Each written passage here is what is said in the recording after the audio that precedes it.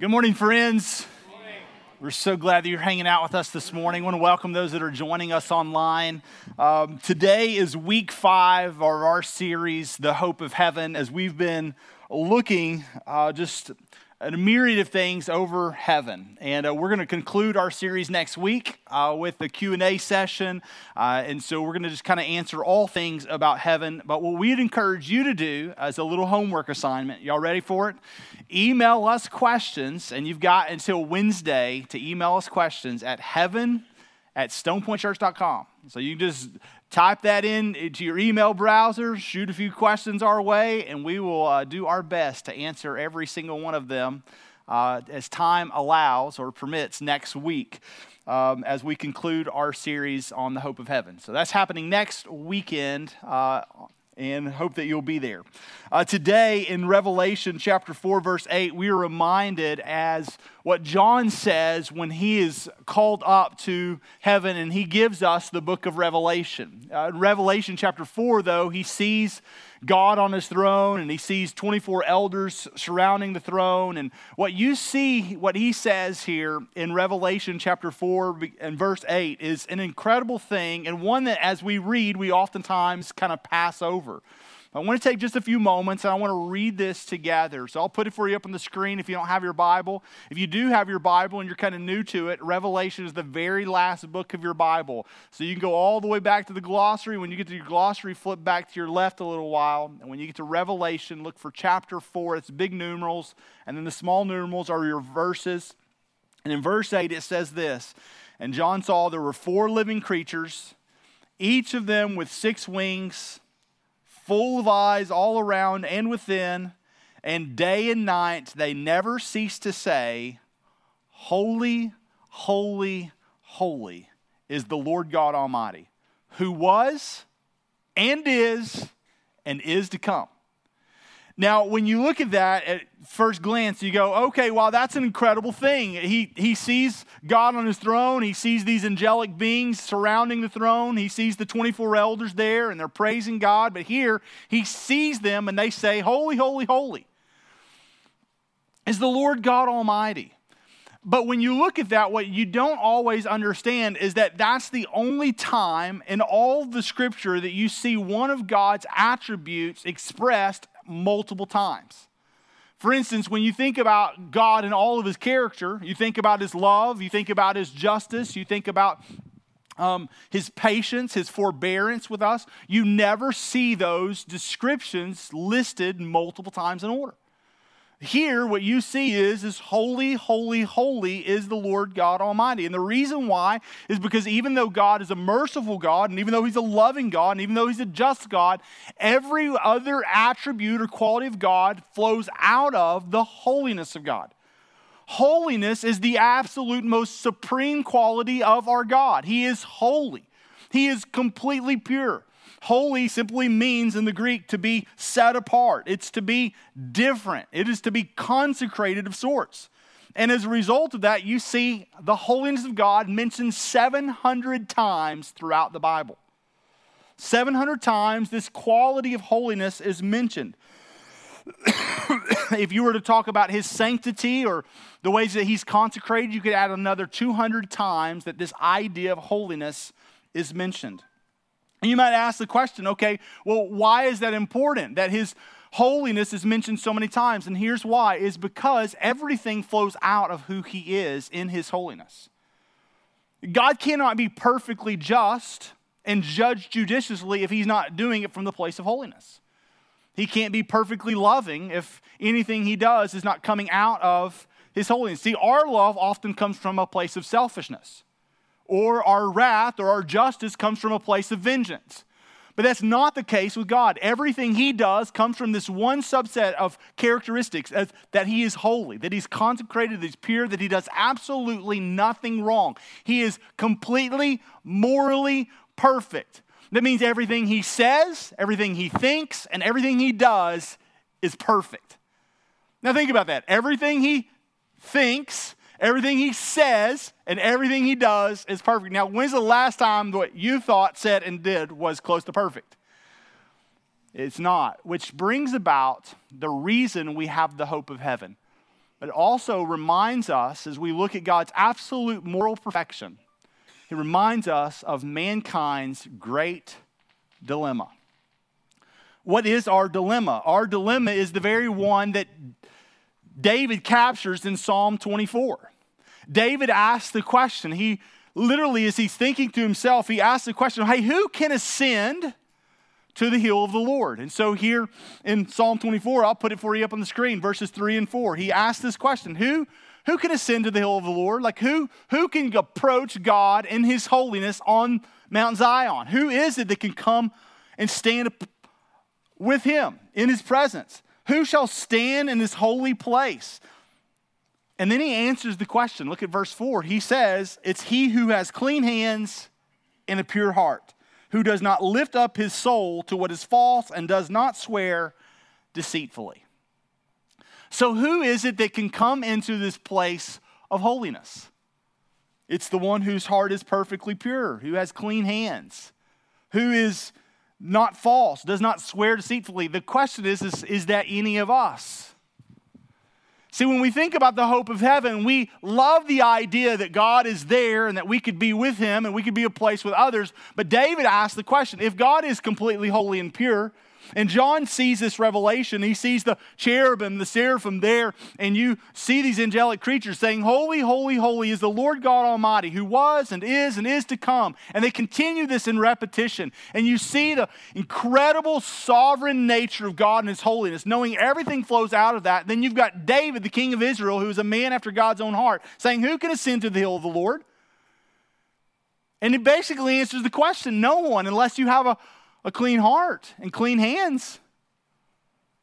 And the reality is that we're reminded very quickly in the scriptures that we don't ascend to the hill of the Lord on our own.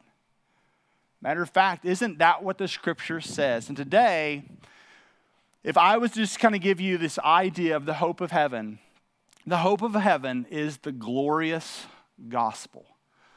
The gospel is what I'm about to lay out for you today. And here's the deal. There's two different types of people here in this room. There are those of us in this room that this is a truth that we might have heard, but yet has not resonated or settled in our soul the way it should.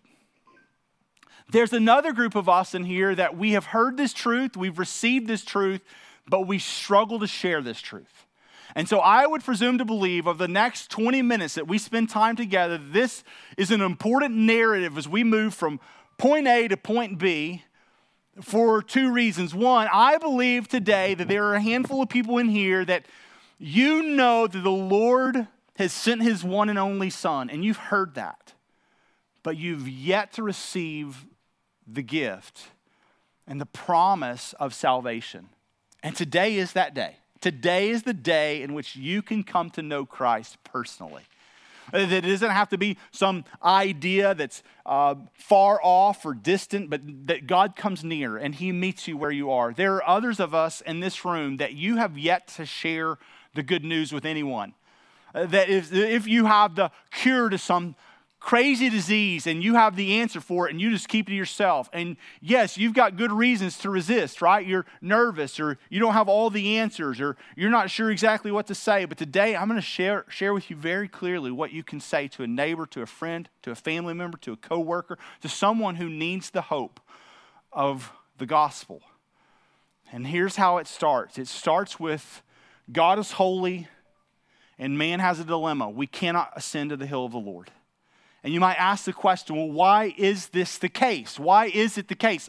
It's the case that man is set apart from God. He's holy and we are not.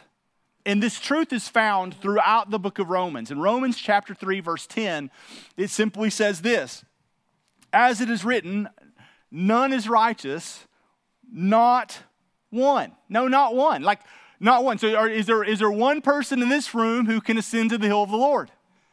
Is there one person in this room that you could stand up today in front of all of us and say, hey, I've got a clean hands and a pure heart. Hey, I've not lifted my soul to another. Hey, I've not sworn deceitfully at any point in my life. No, that's not us, is it? Who are we? We are wretched people. Verse 11 in Romans 3 says, No one understands. No one seeks for God. All have turned aside. Together they've become worthless. No one does good, not even one. Paul says to the church of Rome, he goes, man, we have a huge dilemma. Our hearts are darkened. Our thoughts are wicked. Our speech is slanderous. Like, we have a moral dilemma. And the moral dilemma is not merely that you and I are wicked. The problem is not merely our wickedness. The problem is that God is holy, holy, holy. He is so set apart that we cannot even look upon him without melting. We are so set apart that he turns his face from us. We can't see him because we would perish. And in his holiness and in our rebellious, wicked nature, we are doomed for wrath. And the reason we're doomed for wrath is because this truth continues in Romans chapter 3. Matter of fact, in verse 23, it's a verse that all of us in here should know and memorize. And it simply says, "For all have sinned and fall short of the glory of God." So you might ask the question, when Paul says no one is righteous, no, not one, who is he talking about? He's saying everyone. So here's the two truths in the world. Yes, I get it. You think, well, taxes is one of them. No, here's the truth. Every one of us is going to die, and every one of us is going to sin. The reality is that is true. We are sinful, wretched people.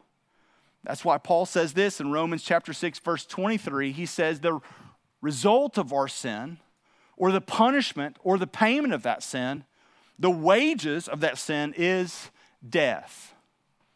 So what do we get because of our moral imperfections? We get death. You get condemnation. You get the wrath of God. And you might ask the question, you mean to tell me that God in his holiness would actually leave us to ourselves and that we would be separated from God? And the reality is, absolutely, God would allow anyone to choose his own path towards separation and condemnation, particularly if you and I will not surrender our will and way. Why? Because we deserve the punishment of God's wrath. And our sin leads us to a place of death. Death not just physically, but spiritually, separated from God. But what's so awesome about this same verse is it seems like all bad news here. God is holy, we're not. We're destined and doomed for separation. Paul does slide in this part in Romans 6. The wages of sin is death. But then you have this but right there in verse 6:23. And I'll put it for you up on the screen so you can see it. Romans 6:23. For the wages of sin is death, but the free gift of God is what? Come on, friends, are y'all with me? Eternal life. Through who? Jesus Christ our Lord. Christ Jesus our Lord. Here's the deal. Listen to me. Look at it. Here's my fear in this morning. Can I tell you what my fear is? My fear this morning is two things. One is that I've shared the gospel so many times that I might not give it all to you. And my other fear is that you've heard the gospel so many times, it doesn't move you anymore.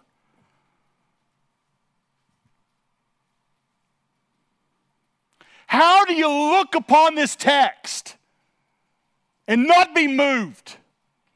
Honestly.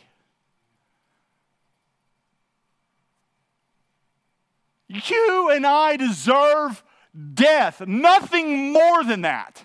Like we complain about the weather. What do you think you deserve in a fallen world? Like you think you deserve Eden?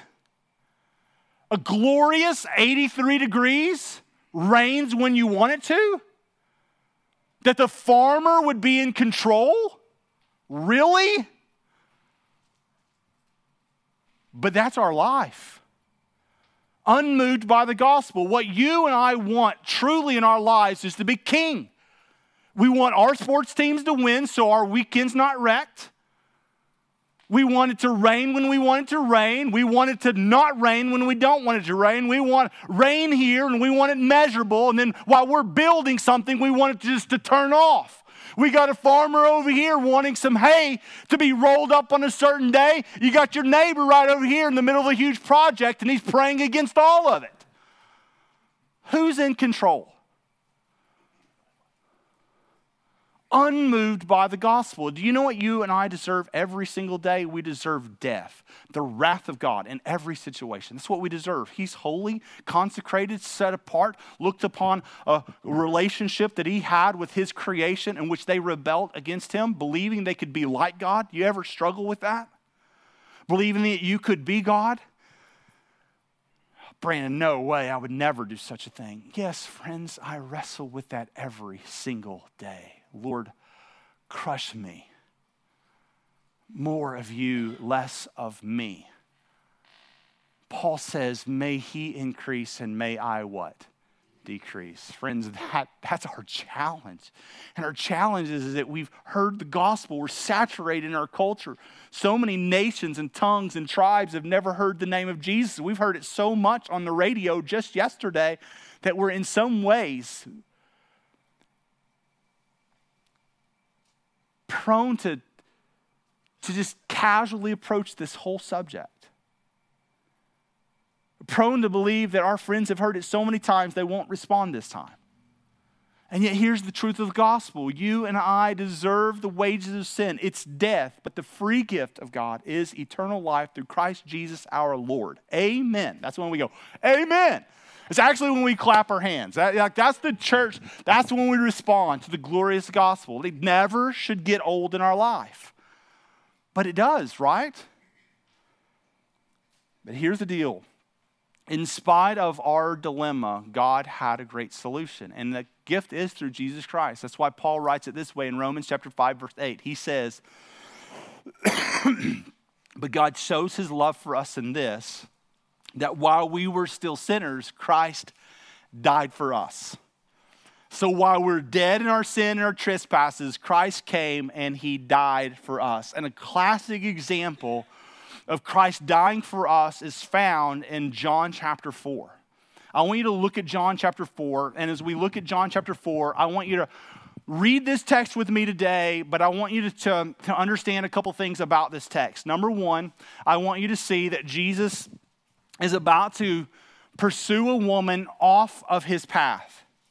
Number two, I want you to see that Jesus is going to pursue a woman not just merely off of his path, but I want you to see that he's going to do something countercultural. He's going to go to an entirely different people group that he would never go to as a Jew, and he's going to do something even more radical than that. He wouldn't just go to this people group or not go to this people group, but he's also going to interact with a woman, which would not have been done in that day. And more than that, as he goes to a people group and interacts with a woman that he wouldn't naturally do that with because he was a Jew and he was a man in that culture, he's going to also do something. He's going to have a conversation with her. And as he has a conversation with her, he's going to talk about who he is and about who she is. And what you're going to recognize here is that he is holy and just and perfect, and you're going to recognize she is not. Now, when you also recognize this is an interesting thing. This is John's gospel and narrative, and Jesus already inaugurated, kicked off his ministry, but what I want you to see most is this woman is not merely a Samaritan half-breed mutt, which the Jews thought about as her. She's not just a woman not associated with other women in her culture because of all she's done. But more than that, here's what I want you to see. I want you to see that this woman is a Gentile, and she looks just like you and me. We are her. She is you. She's you. And you are her.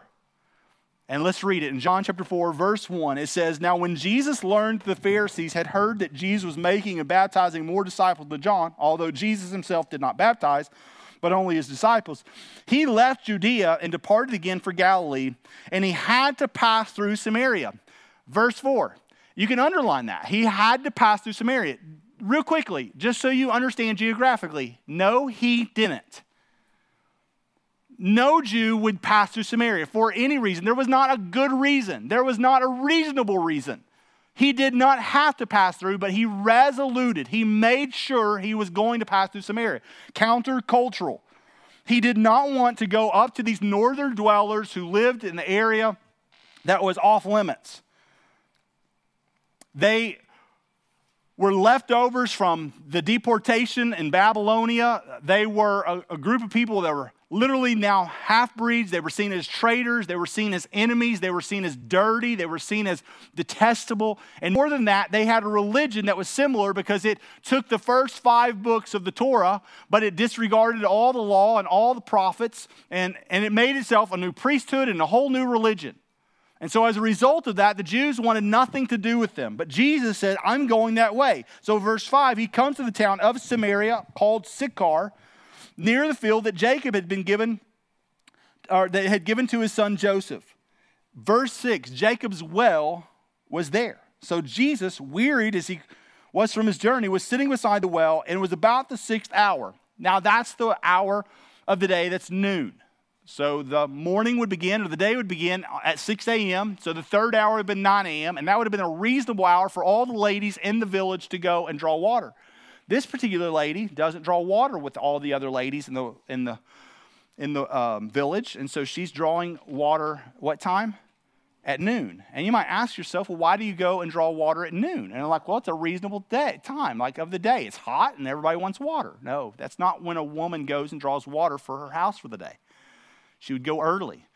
And not only would she go early, but she would go with other women. And they would fill their jars and their pots, and they would bring them back in many ways, an entourage, a company together. And that would be the time when they encouraged one another, and they laughed, and they shared a little bit of a communal aspect. It would have been a time they caught up on all the gossip of town. But yet this woman is left out of all of it. And you might go, well, because she's a Samaritan, and all these other ladies are some other culture. No, she is an outcast among the outcast. She is the detestable among the most detestable people in the Jews' eyes. And so here it is, Jesus is pursuing a woman that seems to be out of place. Verse 7, as Jesus there at the 6th hour, here comes this woman. Verse 7, a woman that from Samaria came to draw water, and Jesus said to her, give me a what? A drink. For his disciples had gone away into the city to buy food. And the Samaritan woman said to him, how is it that you, a Jew, ask for a drink from me, a woman of Samaria? She's even surprised by it. She even then says, for Jews have no dealings with Samaritans. And then Jesus answered her, but if you knew the gift of God and who it is that's saying to you, give me a drink, you would have asked me, and he would have given you living water. He reverses on her. He goes, you're asking me about asking you for water, but if you knew who I was, you would be asking me for water.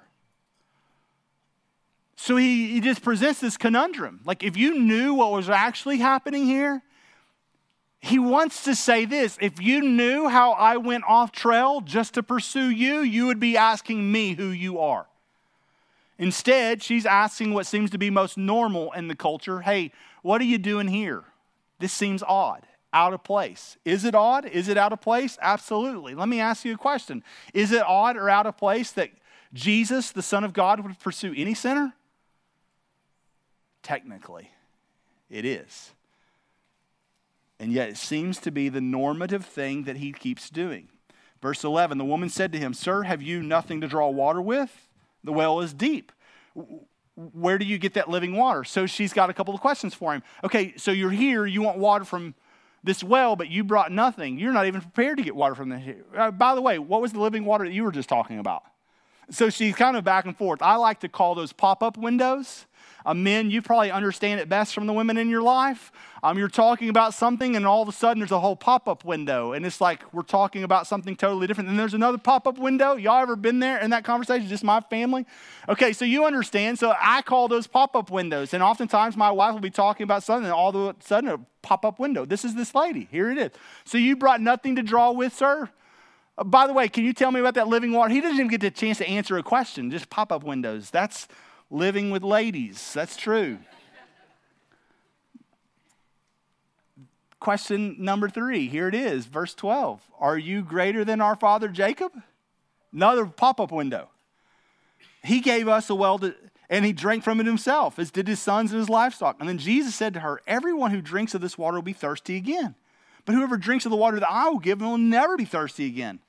The water that I will give will become in him a spring of water welling up to eternal life. And the woman then said to him, sir, well, give me this water so that I will not be thirsty or have to come here to draw water. Do you see the physical perk she wants? So she goes, listen, I'm tired of being an outcast. I'm tired of coming to this well every day. I'm tired of coming here alone by myself. I would love some of that water. Like, can you deliver to my house this living water? Where's it spring from? How do I get it? Like, can I have some today? And then Jesus said to her, hey, I'll tell you what, go and call your husband and have him come back. And then the woman answered, pay very careful attention. I have no husband. I don't have a husband. And Jesus said to her, you are right in saying you have no husband, for you have had 5 husbands. And the one that you have now is not your husband, and what you have said is true.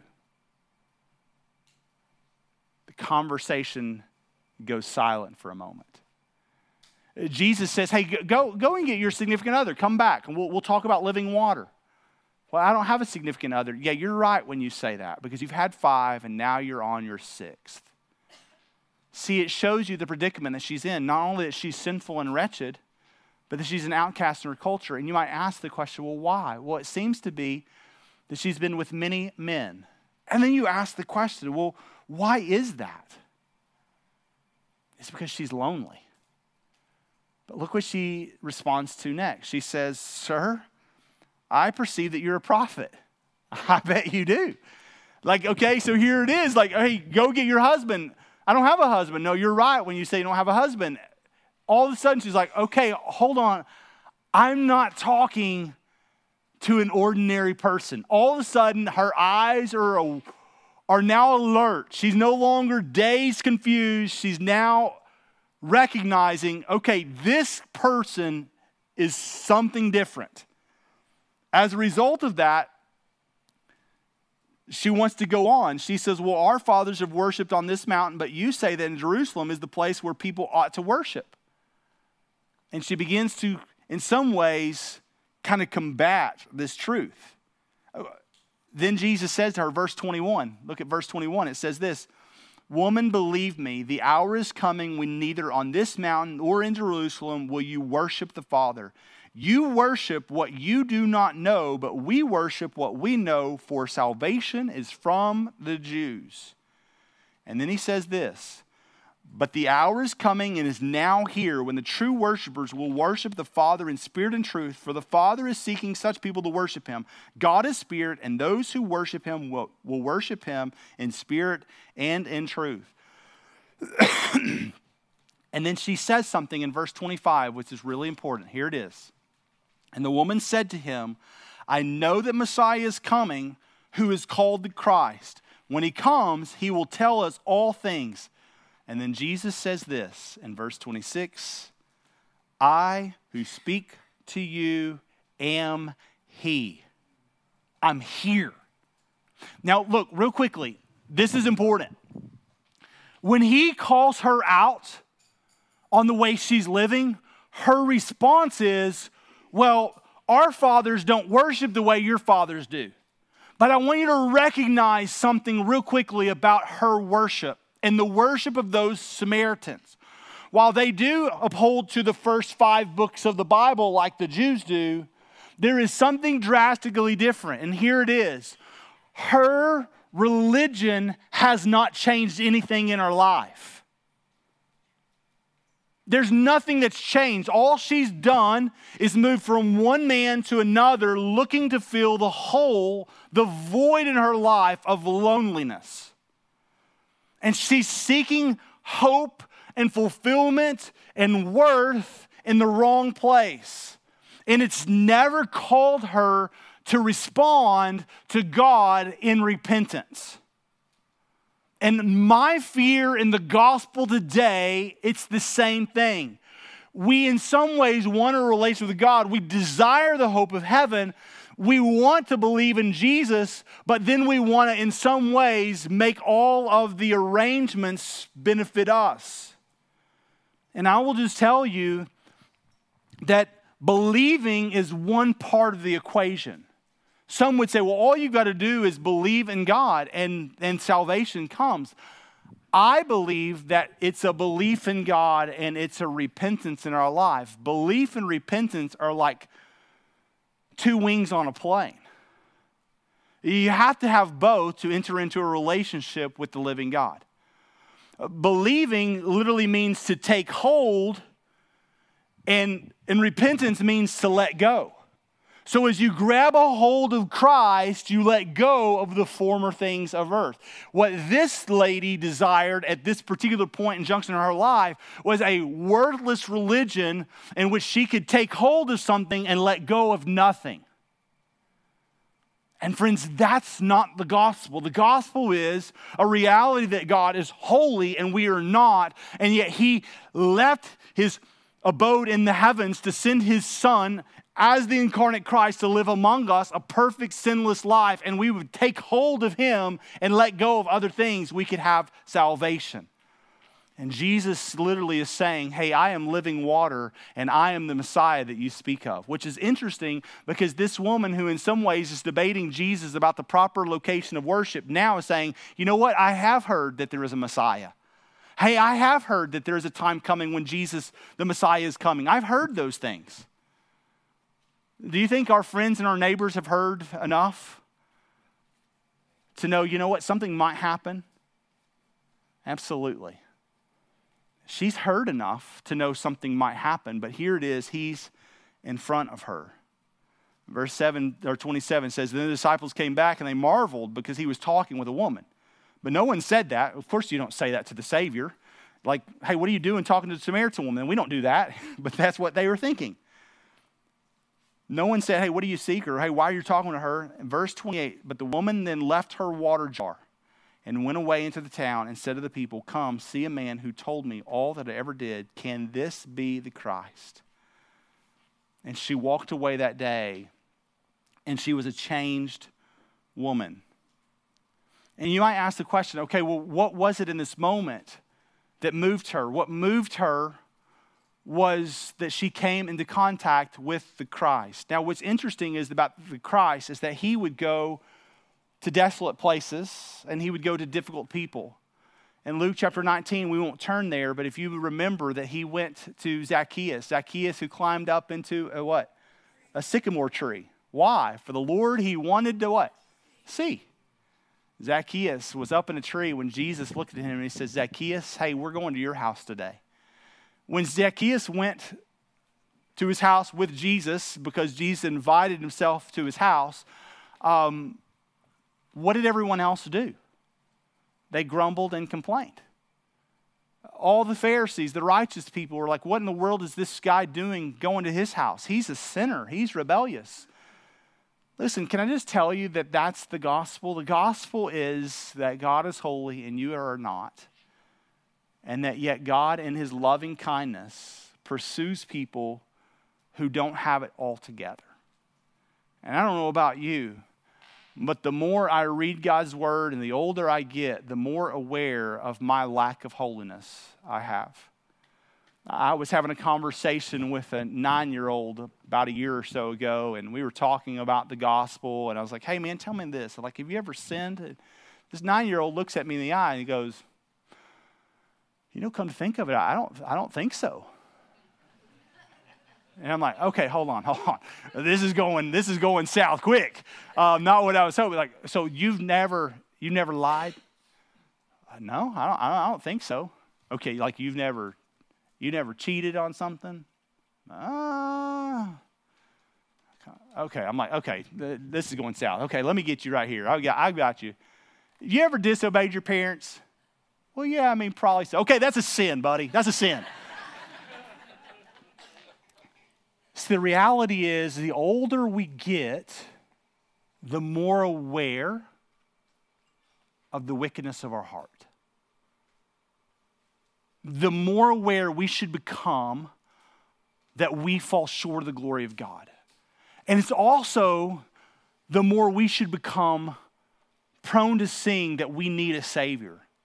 The challenge is that though oftentimes we might see our faults and our sins, the greatest challenge as we grow older is that we'll find a way to numb our life with other things.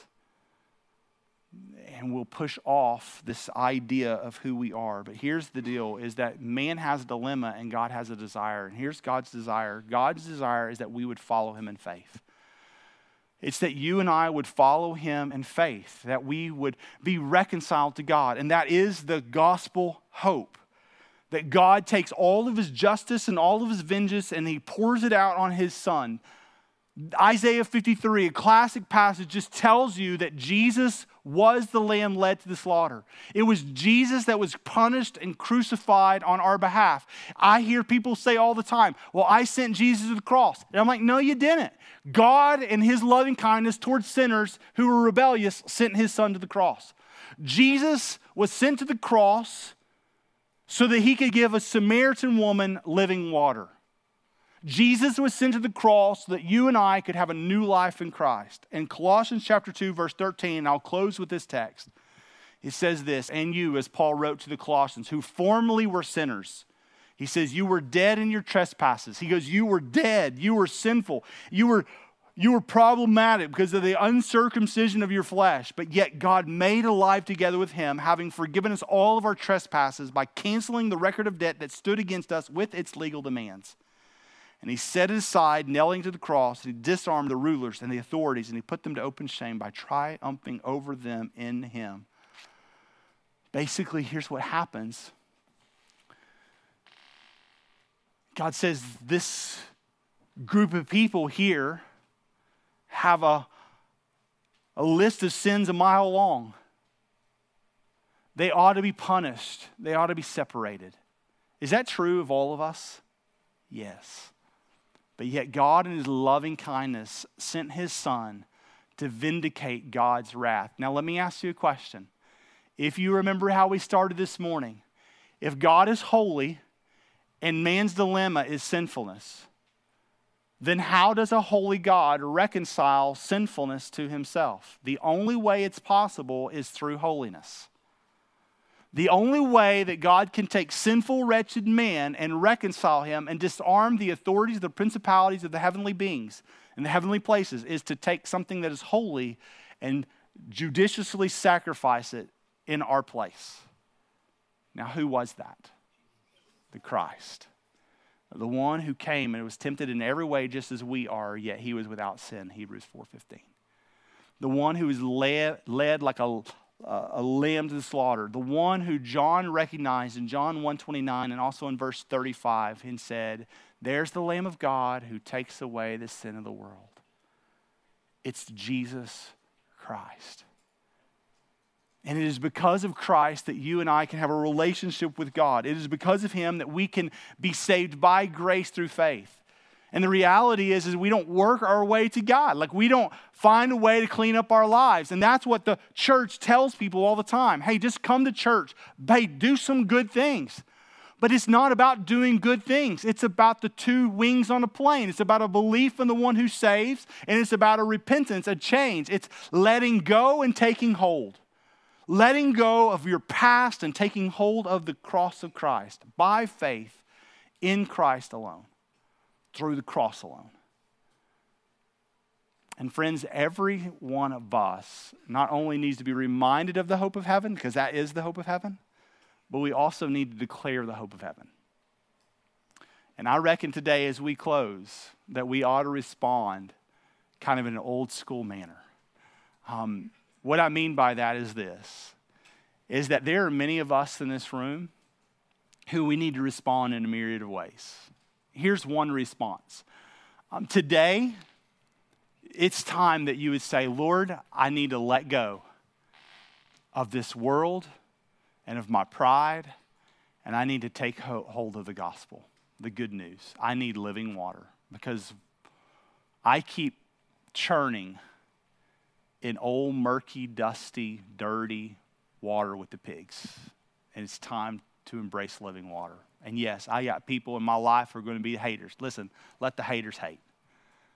Because Christ is supreme. And today's the day of your salvation.